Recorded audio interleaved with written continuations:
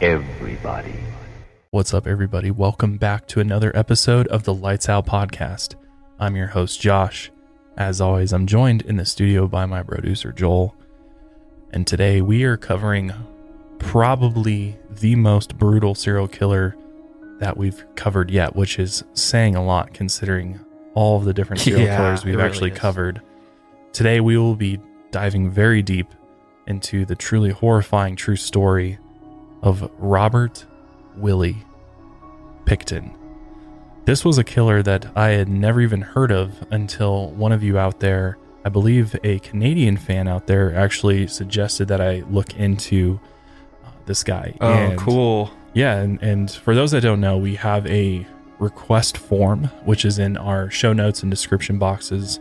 And basically, if you go on there, you can suggest topics, you can give us personal stories that we might cover at some point. Yeah, and you can attach media if you got any photos or videos. Yes, which we love to utilize those. On that note too, one of the things we're trying to do this year at some point, I don't know when the first episode will be, is do sort of a viewer listener episode where I actually retell your stories and encounters that you've had in your life. I feel like that would be so interesting.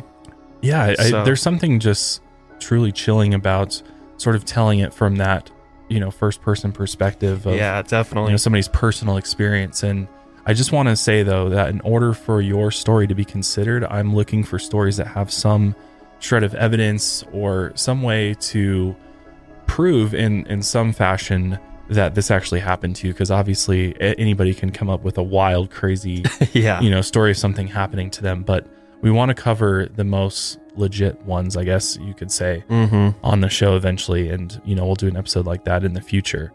But yeah, that request form's in there. And thank you to whoever suggested that I look into Robert Pickton. Well, I don't know if I'm actually going to thank you or not, because this guy is truly the stuff of nightmares. We're in for a ride, man. And many horror movies, I feel like, take inspiration from this guy. You were saying Texas Chainsaw Massacre, right? A little bit. Yeah, maybe that. I'm sure there's others out there that I'm not able to think of right now, but this one is just beyond, it's beyond comprehension that somebody so evil like this exists out there and did the things that Robert did while he was on the loose for a very, very long time.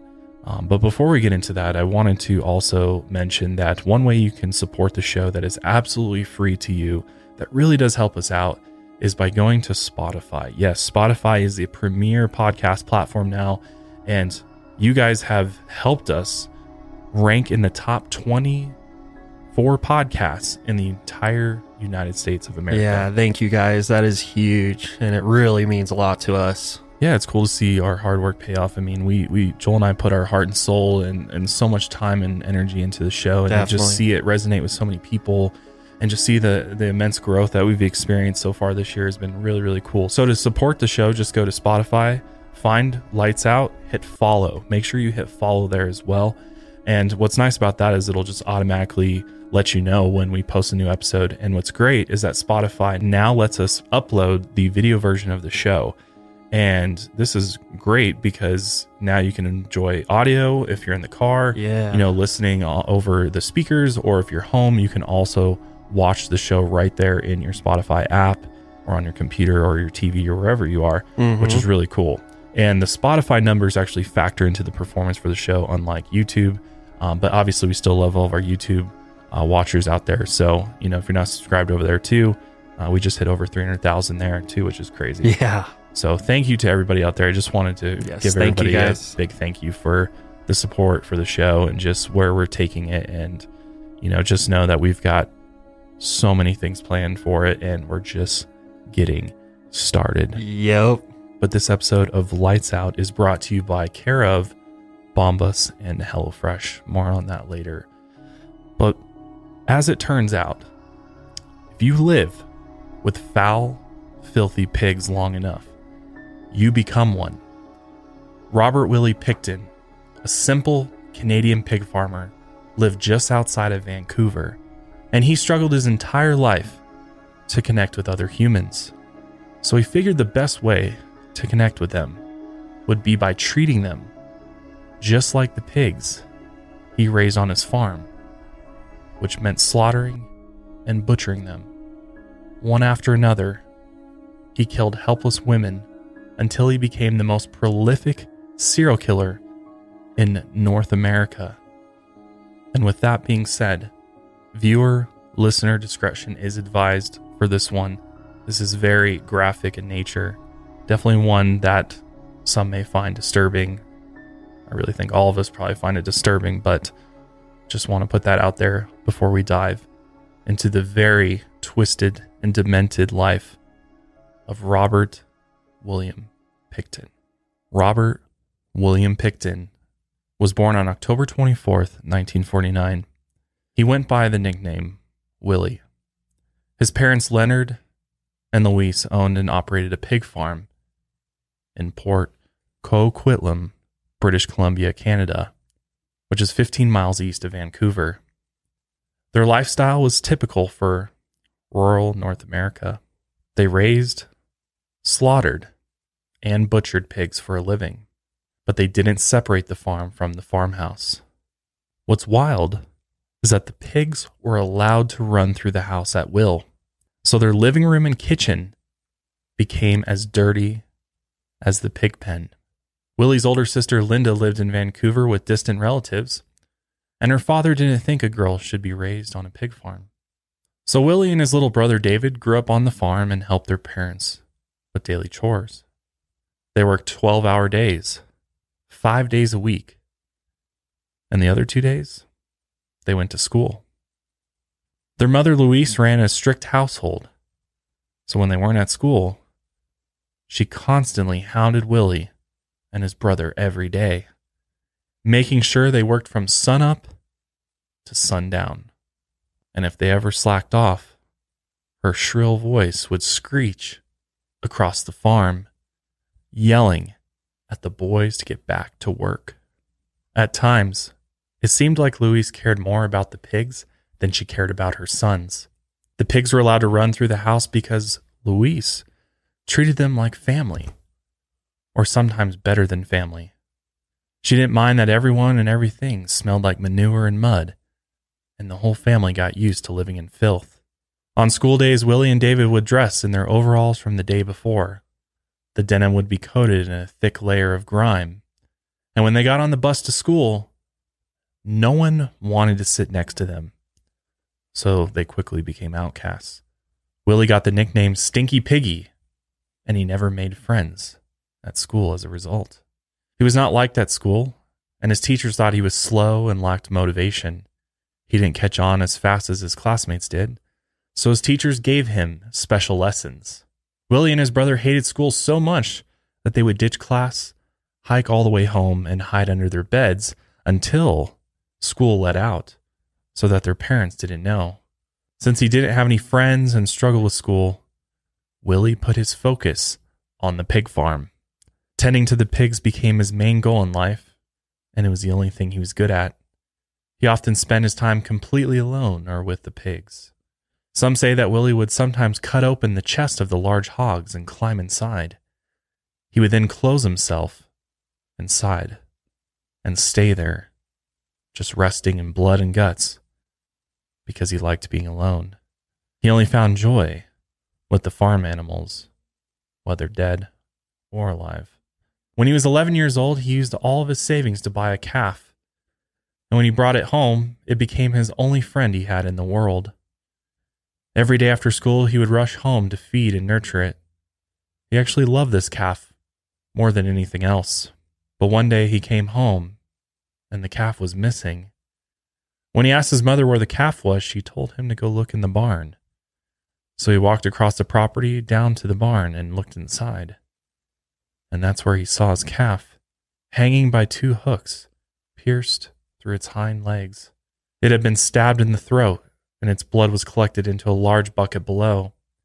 Its hide was removed, and all that was left was its muscle, bones, and fat that swung back and forth on the hooks. His only friend had been slaughtered.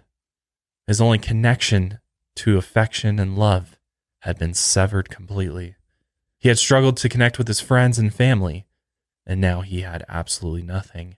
He refused to talk to anyone for 4 days, His father tried to comfort him and told him that he might feel better if he ate a little bit, not of anything, but of the meat that they harvested from his calf.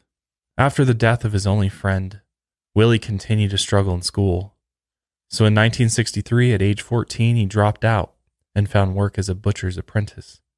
After growing up on a pig farm his entire life, he had developed keen skills at butchering livestock.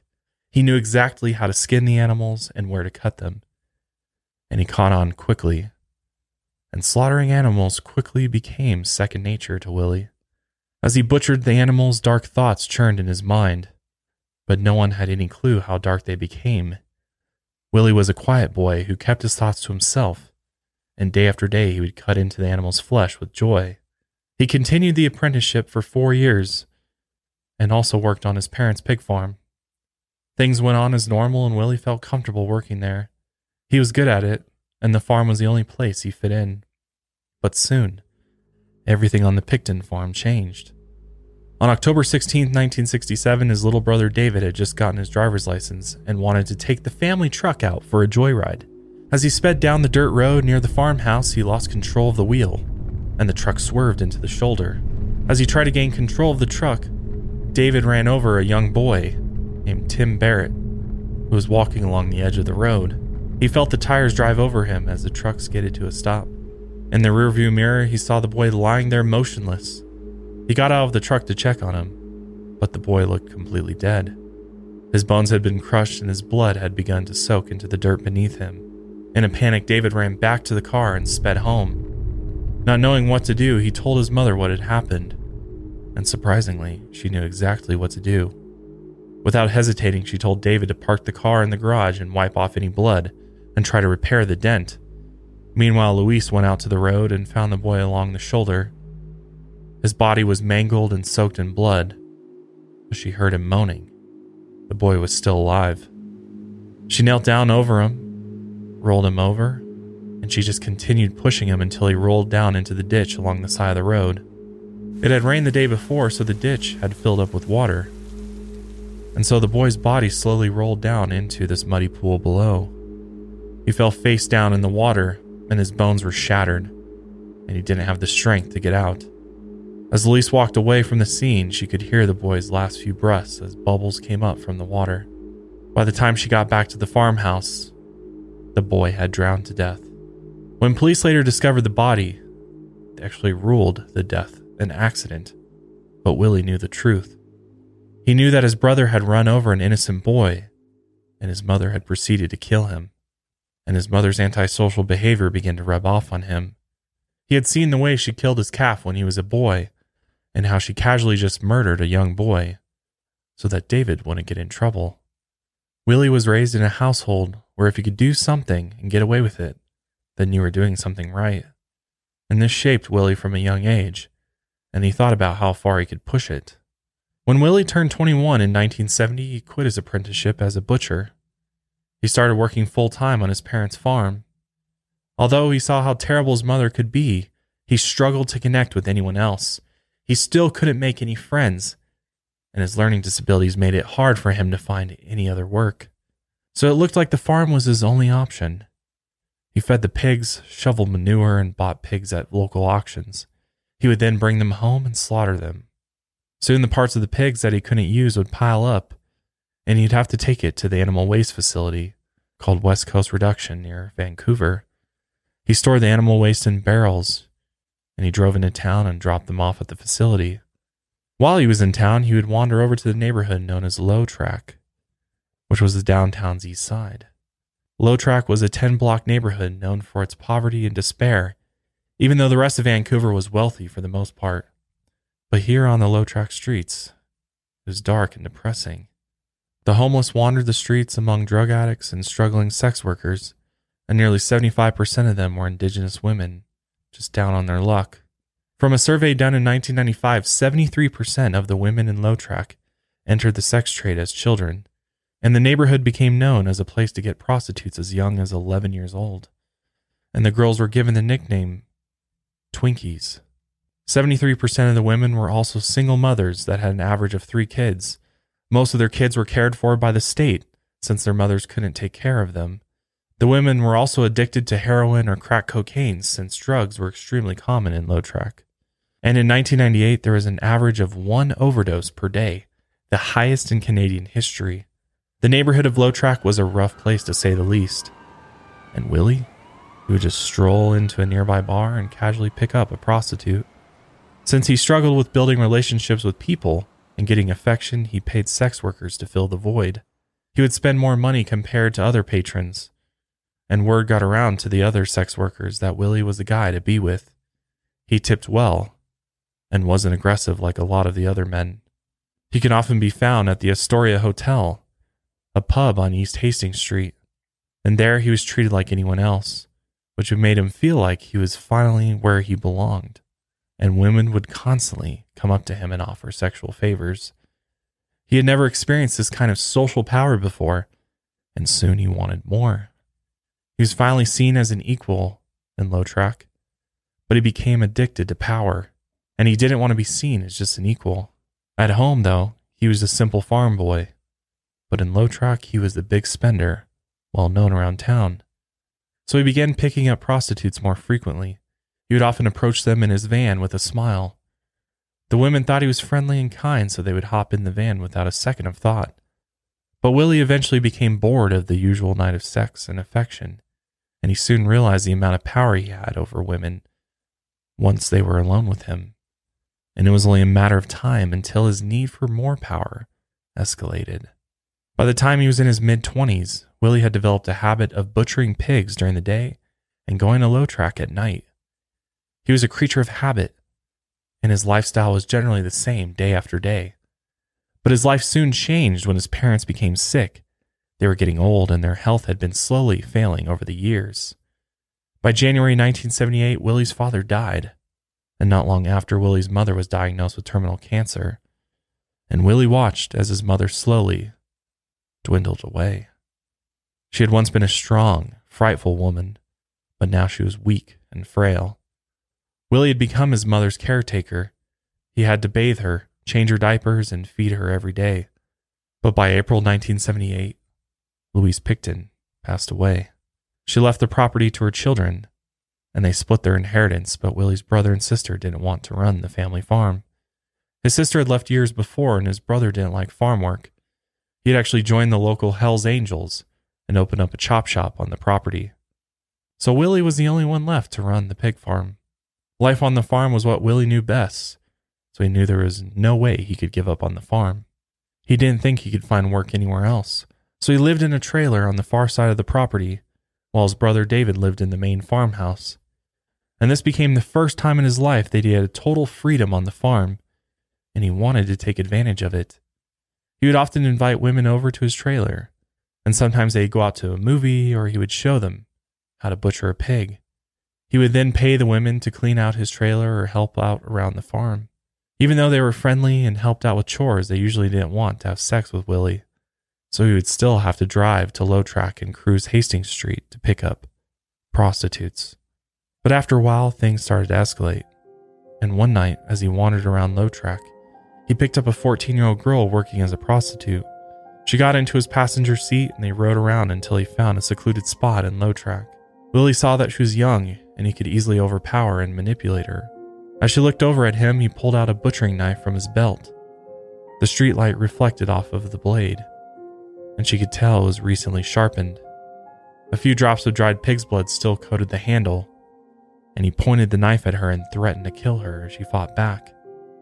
He then sexually assaulted her in the front seat of his truck, and once he was done, he threw her out of the car into an abandoned parking lot. This was the farthest Willie had ever escalated in an encounter with a prostitute, and it satisfied his thirst for power, at least for the time being. And for the next decade, he went back to his usual routine. He butchered the pigs during the day and strolled around Lautrec at night, looking for prostitutes. Life went on as usual, until Willie and his siblings sold the north end of their parents' property for 5.6 million Canadian dollars in 1994. Between Willie and his brother David, they were new millionaires. In 1996, when Willie was 52, he and his brother used their money to start a social events service on their farm. They converted the slaughterhouse into a non-profit social venue called Piggy Palace Good Time Society. They registered their business with the Canadian government, and they claimed that their business was to organize, coordinate, manage, and operate special events, functions, dances, shows, and exhibitions. In other words, they wanted to throw massive parties now that they had some money. Sometimes they would cram more than 1,800 people into the renovated slaughterhouse and have live bands perform concerts inside. It quickly became a place where locals could do drugs, drink, and eat some pork. Willie would roast giant pigs and pull at the meat with his dirty hands in front of everyone. Local business owners and city council members could often be seen inside or hanging out at the bar. Willie would also pick up prostitutes from Low Track and bring them out to the wild parties. Then he would invite them into his trailer, the same one he still lived in at the other end of the property. Inside the trailer, Willie would experiment with bondage, and he often tied the women up. He was thrilled with the control that he had over them once they were helpless and bound on his bed. And night after night, he exploited the prostitutes' desperation for drugs and money. He would force them to do whatever he wanted, and if they didn't listen to his commands, he would quickly turn violent. In March 1997, Willie picked up a prostitute named Wendy Eisetter. She had a history of drug abuse and was desperate for more money. So she went back to Willie's trailer with him. As you can probably imagine, his place was absolutely filthy, but she had seen worse. As she took off her clothes and laid down on the bed, she could sense something was terribly wrong. She had been in a dark, filthy trailer with a strange man before, but by the look on Willie's face, she could tell he was up to something else, especially when Willie brought out a pair of handcuffs. He then got on top of her and tried to force them around Wendy's wrists. He managed to get the handcuffs around both wrists, but she could still move around. And she immediately fought back and actually kicked Willie off of her. She then ran down the small hallway in the trailer into the kitchen, where she grabbed the first knife she could see. She could hear Willie's footsteps running down the hallway not far behind her. And when she turned around, he stood there, out of breath with a knife in his hand. He lunged at her and cut her across the stomach, but she fought back. They tore apart the kitchen as they fought each other with knives. For every slash Willie could get on Wendy, she slashed him back, until both of their blood had splattered across the kitchen. Luckily, Wendy was able to escape and run all the way to the closest road. She had cut up Willie so badly that he didn't have the strength to chase her down, and he eventually fainted. After Wendy made it to the road, an elderly couple spotted her and took her to the Royal Columbian Hospital. She was coated in blood and still had the handcuffs around her wrists. When she got to the hospital, Wendy had so many wounds that her left lung was punctured, and she had been partially disemboweled. Luckily, they were able to treat her injuries, and Wendy survived. When police asked her about the handcuffs, she told them that Willie Pickton had the keys. By coincidence, Willie had driven himself to the same hospital that night, and one of the hospital nurses found a pair of handcuff keys in Willie's pockets. At that point, police quickly arrested Willie and charged him with assault. Do you drink? Oh, no, I don't drink, I don't smoke. I don't use drugs, and then everybody says, how come your eyes are so bloodshot? I says, I turned around, I didn't take the knife away from her. I did not take the knife away from her. I aimed it to her, and I knifed her twice. I did that. I admit I did that. That's one thing I shouldn't have done. You've never taken any of the prostitutes back to your trailer? Not since this incident, no. Hey. But before that incident? No. But in the end, Wendy was too scared to testify in court. Prosecutors also suspected that she was on drugs and too unstable to make a testimony. She never showed up to the trial, and as a result, the case was dropped, and Willie was let free. If the case had continued and the police had looked a bit harder, they would have seen that the clothes and rubber boots that Willie wore that night had the DNA of 2 missing women on them, but his clothes and boots would end up sitting in an evidence locker for another 7 years. After being let go, Willie went back to his farm, where he continued throwing parties and inviting prostitutes into his trailer. He wasn't going to let his close encounter with death and prison stop his behavior. If anything, he now knew he could get away with assault. On another night in August of 1997, he went back to Low Track and picked up a woman named Marnie Frey. Marnie was known as a selfless woman and a good friend, but she was exposed to drugs at an early age, and her life took a dark turn. The last time she talked to her family, she was on the phone with her stepmother. They planned to send a care package for her birthday. and at the end of the call, they exchanged I love yous. After this call, her family never heard from Marnie again. She was addicted to heroin and often hung around Lotrac looking for more. One night, Willie promised to buy her drugs if she slept with him, and she agreed. He took her back to his trailer, and after they had sex, Marnie told him to give her some heroin, like he had promised. But she could tell by the look in his eyes that he had lied to her. She wasn't going to get her fix that night. She wasn't even going to leave that trailer alive. Willie's desire for control exploded right in front of her, and he was ready to take his violence to the next level. Sex and manipulation were no longer satisfying him. He wanted something more. So he turned his rage towards Marnie. He pinned her down to the bed and forced a rope around her neck. Marnie tried to scream, but the rope cut off her windpipe. Willie pulled the ends of the rope as hard as he could, and as the edges of the rope burned into her neck, he held on for as long as he could until her body went limp. He then pushed her to the floor and dragged her by the feet to the slaughterhouse. He then took a large butchering knife and he began hacking her into small pieces. Some experts believed he scattered her remains around his property, or he loaded her butchered remains into animal waste barrels and dropped her off at the local West Coast reduction facility, while others believed he actually fed her remains to his pigs. But either way, Marnie was never seen again. Her stepmother had called the police several times about Marnie's disappearance, but they didn't bother looking for her. Police didn't even file an official missing persons report until 3 months after Marnie went missing, and her friends in Lotrac had no idea what had happened to her. They didn't realize a monster was driving down Hastings Street every night looking for his next victim. And now that Willie had a taste for murder, there was no going back. Lotrac was his perfect hunting ground. Before we continue, I'm going to take a quick ad break, and we'll be right back. So between 1995 and 1997, 21 women disappeared from the streets of Lotrac. Willie was a creature of habit, and he had no intention of ending his violent sexual spree against the women of Vancouver. Night after night, he picked up women, took them back to his trailer, and had sex with them. And the ritual wouldn't be complete until he murdered them and hacked their corpses into small pieces. He took pleasure in killing and dismembering the women he took, the same way he took pleasure in lying and manipulating them into having sex with him. It was one of the few ways Willie could find power and control in his life. He was addicted to this new lifestyle, and the police seemed to not care about the disappearance of women in Lotrac. By 1998, 9 more women disappeared from the streets, and Vancouver police didn't investigate any of them. When friends and family would file police reports for the missing women, police would just tell them that these types of women always hopped on the local bus and went somewhere else. Police weren't interested in investigating the disappearance of local prostitutes, especially Indigenous women, and they definitely weren't interested in investigating a case where there wasn't a body. But the women of Lotrac were fully aware that they were being targeted. They often met at the local shelter known as the Wish Drop-In Center, where the homeless women of Lotrac could eat and sleep. They told each other to be safe out there on the streets since a monster was on the loose. When Elaine Allen, the shelter coordinator, began reporting the disappearances, police ignored her. They made the same excuse as before. They just told her that these women would often run off and they were probably fine. And as women continued to disappear, police denied there was any problem in Lotrac. So Willie took advantage of this, and he continued picking up more and more women.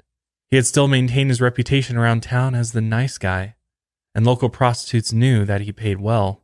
Since there was no investigation into what was happening to all these missing women, the women didn't suspect Willie as the killer.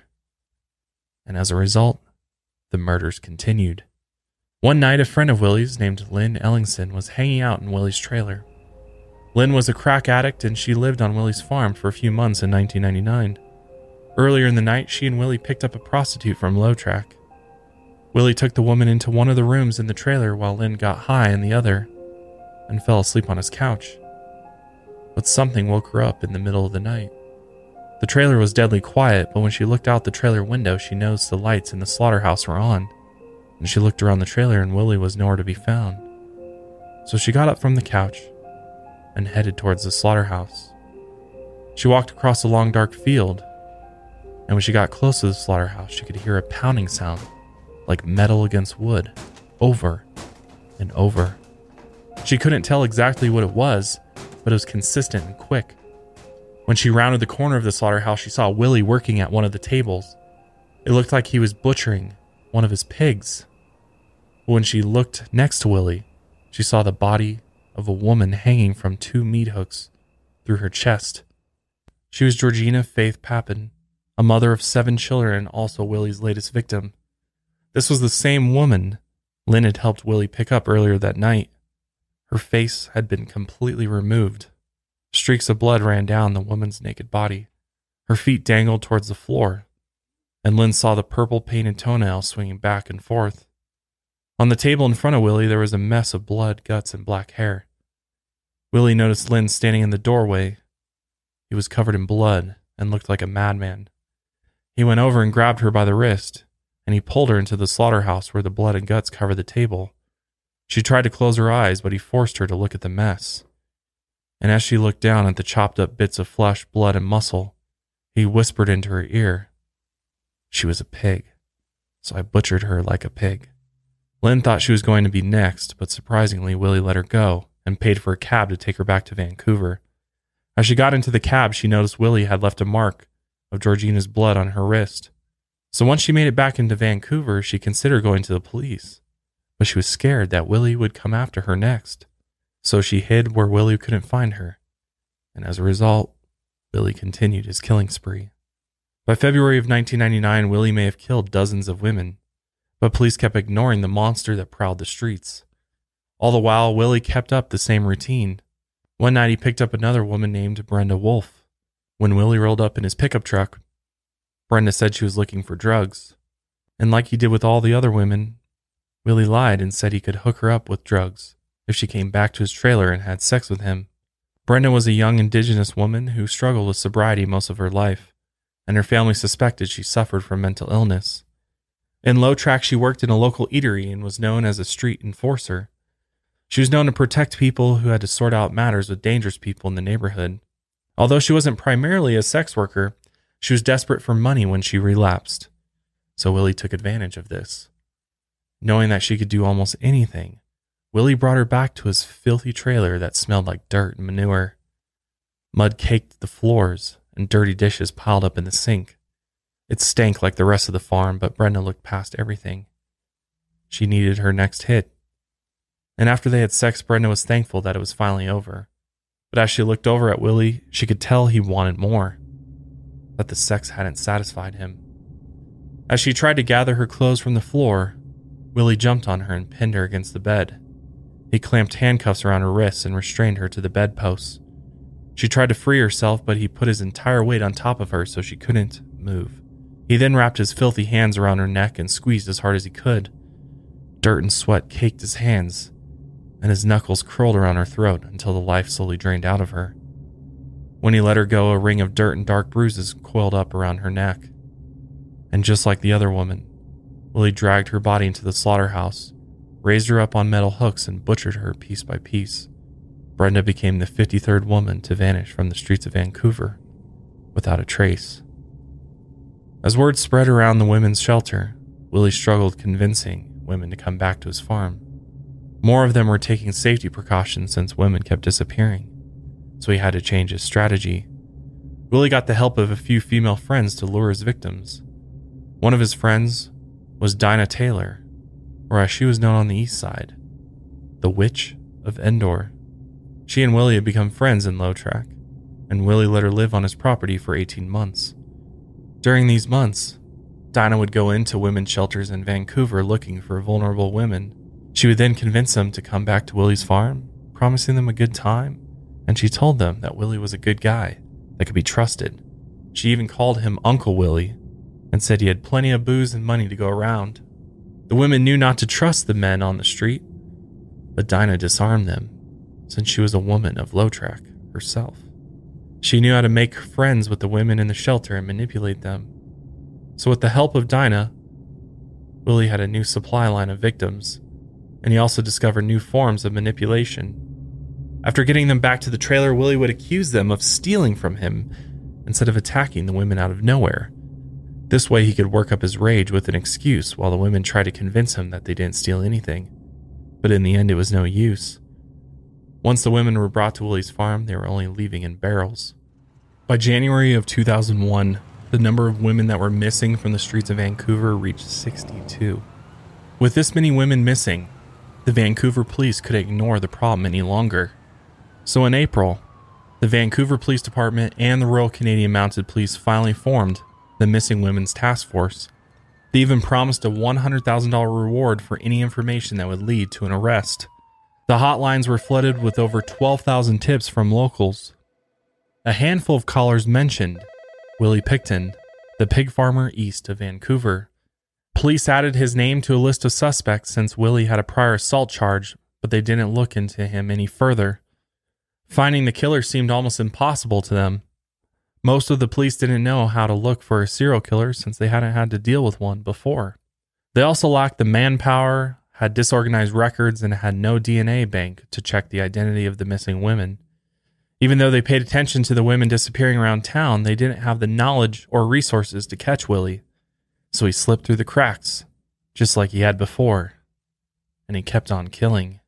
In June of 2001, Dinah lured 22-year-old Andrea Josbury from the Roosevelt Hotel, where she lived at the time, and Dinah brought her back to the pig farm. Except Willie didn't strangle her like the other victims. Andrea was killed by a gunshot to the back of the head. Some even believe that Dinah might have killed her. And a few months later, Dinah lured 29-year-old Serena Abbotsway to the farm, and her fate became the same as Andrea's. But unlike the women before them, Willie dismembered them and stuffed their heads, hands, and feet into small buckets. He then stored the buckets in a meat freezer on his property. Instead of getting rid of the body parts like he usually did, he held on to them. He might have wanted to keep them as a trophy, or maybe just felt like he was invincible at this point. And since the police hadn't caught up to him yet, he didn't feel the need to clean up after his murders as quickly. As the women's frozen body parts turned white in the freezer, Willie went out hunting again. He had relied on Dinah to bring him victims for the past year or so, but he had the urge to go out again, just like old times. In November of 2001, Willie drove his van to the corner of Main Street and West Hastings Street, where he picked up a 26-year-old woman named Mona Wilson. Willie promised her free drugs and booze if she came along with him, so she hopped in the van. But instead of taking her back to his trailer, he brought her to a camper van parked behind a barn. It wasn't any nicer than his trailer. There was still the faint smell of manure along the floors. But it had two things that Willie needed: a bed and a location where no one was around. After Mona and Willie had sex, things didn't go as planned. Mona was stronger than Willie had expected, and she fought back when he tried to restrain her. He pinned her to the bed, but she resisted. So Willie curled his hand into a fist and began beating Mona as hard as he could, hoping she would give in. He launched his fist into her chest and her face, but Mona wouldn't give up. Seeing that he couldn't overpower her, he grabbed his revolver from the dresser and shot her point blank in the chest. Blood sprayed across the walls of the camper van, and as she bled out, a dark stain of blood pooled into the mattress. With the faint smell of manure, there was now the smell of blood and death inside the van. And Mona Wilson became another name on the long list of missing women. By the end of 2001, 63 women total were missing from Lowtrack, and police were no closer to catching Willie. On another dark night in Lowtrack, a woman known anonymously as Lenore stumbled down the street incredibly drunk. She wandered the streets alone and could barely walk.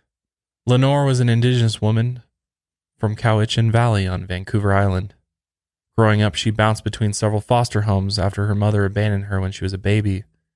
Throughout her childhood, she was raped and sexually abused countless times. And by the time she was 10 years old, Lenore had begun drinking heavily whenever she got the chance, and her bad habits followed her into her late teens. As she stumbled around Lowtrack, a mysterious white van pulled up next to her. As the window rolled down, she heard a man's voice call out to her. The man in the driver's seat wore a baseball cap that made his face look dark. She couldn't see his eyes, but he seemed friendly enough. He offered her a ride home, and she drunkenly agreed. When she got in the van, she noticed all the back seats had been removed, and it smelled like iron and bleach. Immediately, she had a funny feeling in the back of her head, and she remembered the stories of all the women that had disappeared throughout Lowtrack. As she looked over at the man, she could finally see his eyes. They had an eager glow to them like a dog waiting for food. She realized that something was off, but by the time she wanted to get out of the van, it already headed down the road at full speed. Willie told her he would take her to a local park, but she told him that she wanted to go home. When Willie asked her where she lived, Lenore thought it probably wasn't a good idea to tell him. His breath smelled rancid, and she could see traces of dirt along the lines of his forehead. He told her to relax, and he smiled. His yellow teeth were lined with dark stains. Lenore gripped the seat and told him to drop her off at Commercial Drive. She would then walk the rest of the way. But Willie didn't stop the car. He even acted like he didn't hear her, and it was obvious that Willie wasn't going to let her out. So as the van sped down the road, she reached for the door handle and opened it. The road below rushed past her as the van picked up speed, but she knew she only had a split second to make a decision, so she threw herself out of the van. She tumbled along the street and she quickly got up and brushed herself off, and she watched as the van hit the brakes and turned around to come back for her. So Lenore started running as fast as she could in the opposite direction. She heard the van's engine close behind her, but she ducked into an alleyway, ran between a few buildings, and found a group of people she disappeared into. She walked through the small crowd until she was sure the van was gone. The next week, as Lenore watched the local news, they reported several more women who had gone missing. Lenore gripped the armchair she was in, realizing that it could have been her. She could have easily been another victim to the monster and low truck. And one after another, the number of missing women continued to rise day after day. Luckily, the investigation finally made a break in the case, and their luck changed on February 1st, 2002. A local truck driver named Bill Hiscox, who had occasionally worked at Willie's pig farm, contacted the police. Bill had lost his wife back in 1996 and soon turned to drugs and alcohol. His foster sister tried to help him out, so she found him a job at P&B Salvage, southeast of Vancouver. P&B was owned by Willie and his brother David, so Bill often had to pick up his checks at Willie's pig farm. He described the place as a filthy dump, and he warned the police that the trailer was guarded by a vicious 600-pound boar. He told them that he had seen illegal weapons inside Willie's trailer, and since Willie was already on their list of suspects, and David had been convicted of sexual assault in 1992, police got a search warrant for the pig farm, and on February 5th, police raided Willie's property, and what they found shocked the entire nation. They'd initially searched for illegal weapons, which they found, but they found much more than that. One of the first things was an inhaler on the floor of Willie's trailer. It didn't look out of the ordinary at first until police checked the name that was actually on the inhaler, and it was to Serena Abotsway, one of the missing women from Low Track. At that point, they immediately arrested Willie and halted the search for illegal weapons. Their new goal was to find the missing women. As Willie spent the first night in jail, police searched the entire pig farm, and by morning, several news teams crowded the edge of the property where they reported the breaking news. Willie's face could be seen across every major news network, and somewhere in Vancouver, Lenore watched the news and recognized the man in the pictures. It was the same man in the baseball cap that had picked her up in the white van and chased her around Low Track. And she stood in awe as she watched, realizing that she had been minutes away from being raped, murdered, and butchered like the other women. She watched as squad cars and police trucks rolled into the muddy pig farm and raided every square inch of the property. The police were on the verge of opening up the biggest forensic investigation in North American history, and they searched every corner of the farm. They found 2 pairs of fur handcuffs, flavored body lotion, and a revolver that had a studded dildo attached to the end of the barrel. The DNA of Willie and one of his victims was found on the sex toy. They also found a syringe that contained 3 millimeters of a blue liquid and Spanish fly, which is an aphrodisiac made from crushed up beetles. When police looked into the camper van behind the barn, they found the scene where Mona Wilson had been murdered. Her blood still covered the walls, mattress, and carpets. As they looked around the area, they found her remains in a trash can outside of the van. As one of the investigators pulled the lid off of the can, he covered his mouth and gagged. Mona's head had been split open and her brain floated in a pink soup of hair and blood. Her hands had been stuffed into her skull, and Willie had even taken pictures of his creation to look at it later on. Meanwhile, investigators interrogated Willie back at the station.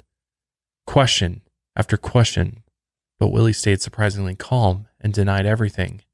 He kicked his leg up over the edge of the chair and relaxed like he didn't even care. And after 11 hours of questioning, investigators realized they weren't going to break him, so they changed up their strategy. Since Willie wasn't going to talk to them in the interrogation room, they planted an undercover officer in Willie's cell. And even though Willie knew he was under surveillance, inside of his cell, he still bragged to his new cellmate. I actually have a couple clips to show you of some of the footage that they took inside of Willie's cell.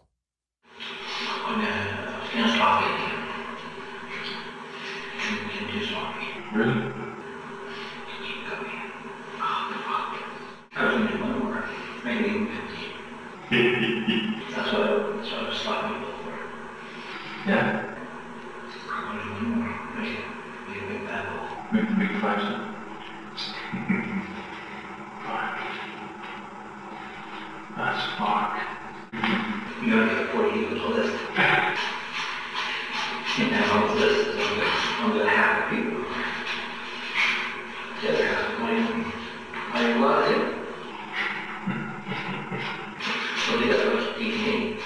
They can't even put a name to it. How the fuck does that help you? That helps you? Yeah. Right? It looks good on you. You feel the syringes with antifreeze, and you inject yourself, and you're dead in better than 10 minutes. Why do they make it even? Bigger than these, bigger than ones in the States. Yeah. Oh, yeah, fucking my This is already about 42. He told the undercover officer that he had killed 49 women and he was trying to go for an even 50, but he got sloppy. He also admitted to using the animal waste facility to get rid of the bodies.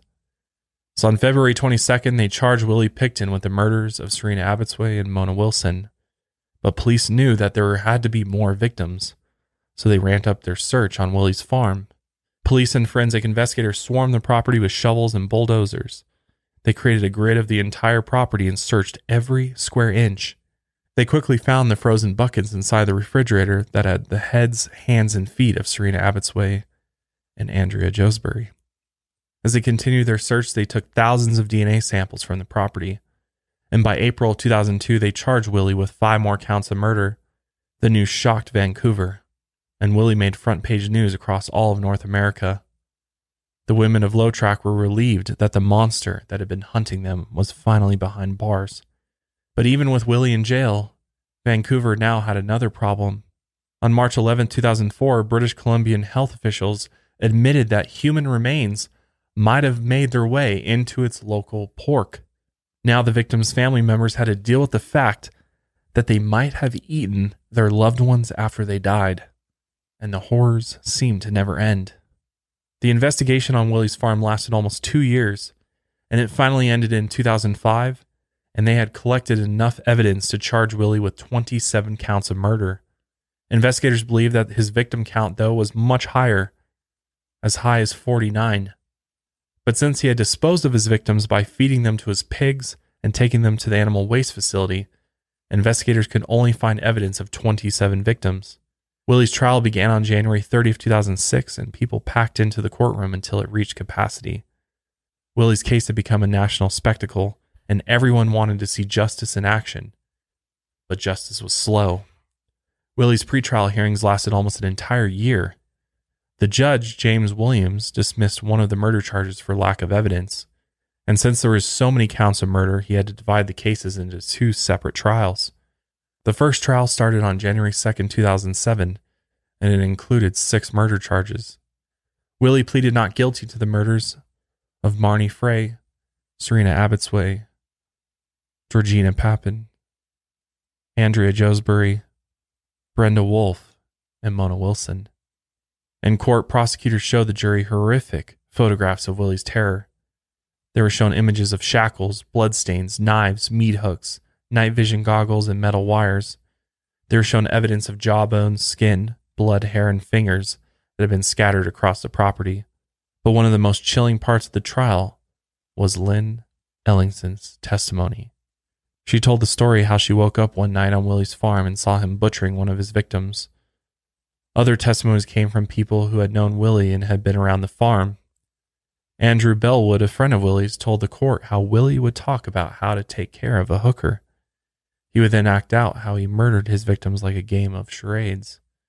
In front of Andrew, Willie would handcuff his invisible victims, stroke their hair, and then strangle them with a wire cord. Another man named Scott Chubb also testified against Willie. Scott told the court that Willie once told him that the best way to kill a heroin addict was to inject her with windshield washer fluid. Another testimony came from Lisa Yelds, a friend of Willie's who cleaned his trailer. She often found women's belongings and bloody clothing inside the trailer. She had told her brother, who then contacted police, but police didn't return his calls, and they brushed it off. Even though the evidence and the testimony stacked against Willie, the defense fought back. They said that Lynn Ellingson wasn't a credible witness because she had been doing drugs that night. And they also portrayed Willie as a simple farmer who wasn't smart enough to commit these elaborate murders by himself. They pointed fingers at Lynn Ellingson, Dinah Taylor, and said that these women were also responsible for the murders. They had found Dinah's DNA on 113 items throughout the farm. Her DNA was found on condoms, syringes, and handcuffs, as well as Mona Wilson's personal rosary. They made the argument that Willie couldn't have committed the murders by himself. On November 26, it took the jury 2 weeks to come to a decision. On December 8, 2007, the jury found Willie not guilty on all 6 counts of first-degree murder. They weren't convinced that Willie had committed the murders by himself. As you can probably imagine, many people in the courtroom began to wail and scream in response. But luckily, the jury found him guilty of 6 counts of second-degree murder. The judge ended up giving Willie the maximum sentence of life in prison and 25 years with no chance of parole. Willie appealed in 2009, but the Supreme Court rejected his appeal in 2010. As for Willie's second trial of the other 20 murder charges, prosecutors decided to stay the charges, as they weren't going to continue with the case. There were still 57 women missing from Low Track. A few of the missing women turned up after decades of being missing, but most of them are gone forever. And Willie won't face another trial. Many were outraged that those other 20 women won't see Willie prosecuted, but the prosecutors claimed that they would have struggled to convict Willie in the second trial. They also claimed that even if he was convicted of more murders, they couldn't add any more time to his sentence. But many of the victims' loved ones still wanted justice that they would never see. After the disappointment, people turned their attention towards Willie's brother David. He had lived on the farm the entire time Willie was killing his victims. But David claimed that he didn't know anything about what his brother was doing, but many didn't believe him. In 2012, he was frequently seen in Low Track, but businesses began putting up signs around town with a picture of David saying "Beware" across the top. After being run out of town, David formed the Picton Foundation, and supposedly he was last seen in Ghana, Africa, helping poor people. Apparently, he fled the country while Willie went to prison for life. And what's crazy is that the women like Dinah Taylor, who had actually helped Willie lure his victims in, never served any time. As Willie sat in prison, he wrote a manuscript and released a book in 2016 called Picton in His Own Words. It was published by a retired construction worker named Michael Childress, and his name appears on the cover, but the manuscript was written by Willie in prison. Willie had given his manuscript to a former cellmate who had then delivered it to Michael. The 144-page book was poorly written and difficult to read, but in the book, Willie claimed that he was just the fall guy for the murders. He said that the women's body parts had been found in cars from police auctions, and that the blood found in his trailer was just wallpaper glue. He even accused the Hells Angels of several murders on the farm. It was even sold for $15 on Amazon for a while, but it was soon taken down. British Columbia then passed a law so that convicted murderers couldn't profit from their crimes. In 2018, Willie was transferred from a prison in British Columbia to a maximum security prison in Quebec. The following year, Willie had to briefly leave the prison for an unknown medical reason. But today, he is still locked up, and the trial for the other 20 victims will most likely never happen. In the end, the number of women Willie actually killed is still a mystery. He confessed to killing 49, but police charged him with 26, and they could only convict him on the second-degree murder charges for 6 of his victims. And after everything, severe criticism came down on the Vancouver Police Department and the Mounted Police. In 2010, the Missing Women Commission of Inquiry examined the cases and its failures, and they revealed terrible police work and the police's bias against sex workers and indigenous women. The case not only became a horror story about a dirty serial killing pig farmer, but it showed how poorly the women of Low-Track were seen by society. 63 women had gone missing during Willie's killing spree over that 7-year time span. As he took women off the street and into his filthy trailer one by one, police ignored the tragedy every single time. As Willie fed the women's remains through wood chippers and then fed them to his pigs, police shuffled through paperwork and never returned phone calls. As he hacked off limbs, fingers, and heads and stuffed body parts into animal waste containers, police ignored the growing number of missing women in Low-Track. It was obvious that the unfortunate women of Vancouver weren't a priority, and they never would be. Even after police uncovered the horrific murders of countless Low-Track women and found the man responsible for their deaths, Willie Pickton will be eligible for parole in February of 2027. Can you believe that? Willie will be up for parole if he's still alive. He's in his 70s now, but he could actually be released because they were only able to convict him on those 6 second-degree murder charges. That is so infuriating. It's unbelievable. Yeah. I mean, it's just, and this is a huge, huge issue. I'm sure anybody that lives in the Vancouver area, I mean, probably knows more about the Low-Track area than I do, but I mean, this was a real issue, and it's still an issue. I mean, there's tons of, especially indigenous women that are going missing all the time, and literally nothing's being done about it. And I don't think anything was done to right these wrongs after all this. Mm-hmm. I mean, it's crazy that they're not even going to go and try. I mean, it's possible he could still be tried, I believe, for these other 20 murders that they've charged him with, essentially.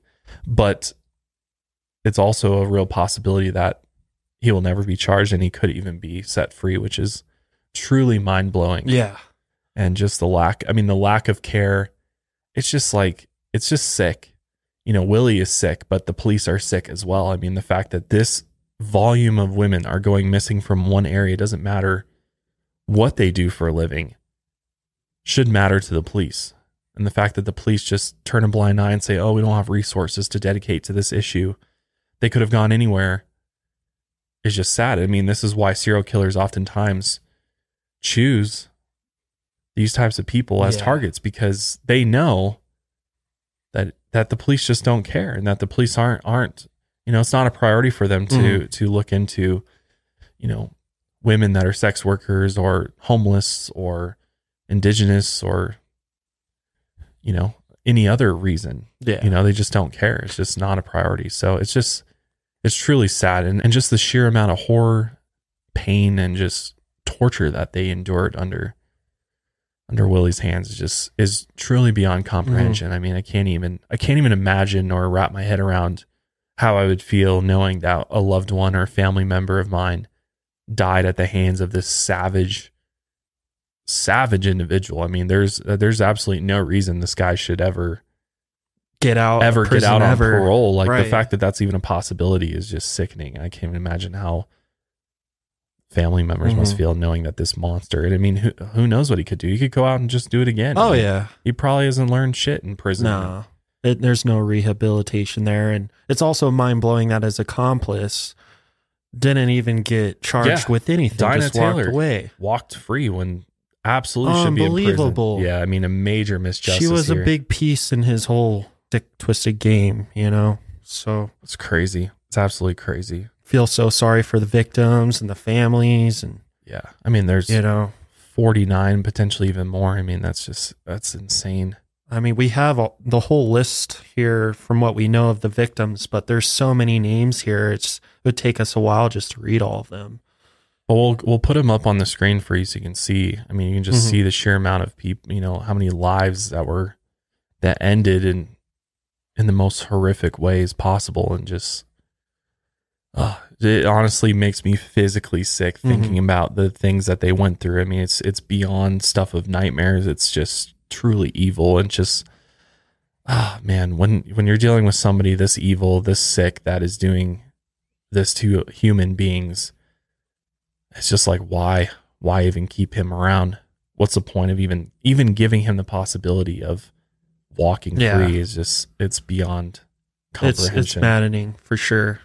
This is one of those episodes that just leaves me at a loss for words, because it's just hard to wrap your head around just the things that Willie did, and just the pain and agony that these victims went through. And, you know, my heart goes out to all the family members of these individuals. Yeah. I mean, it's not even something you can put words to. No. And with that being said, I'm going to end this episode and just have a little tribute play out, so that, you know, we can honor, respect, and remember the victims of this horrific killer. So with that being said, I'll see you guys next time.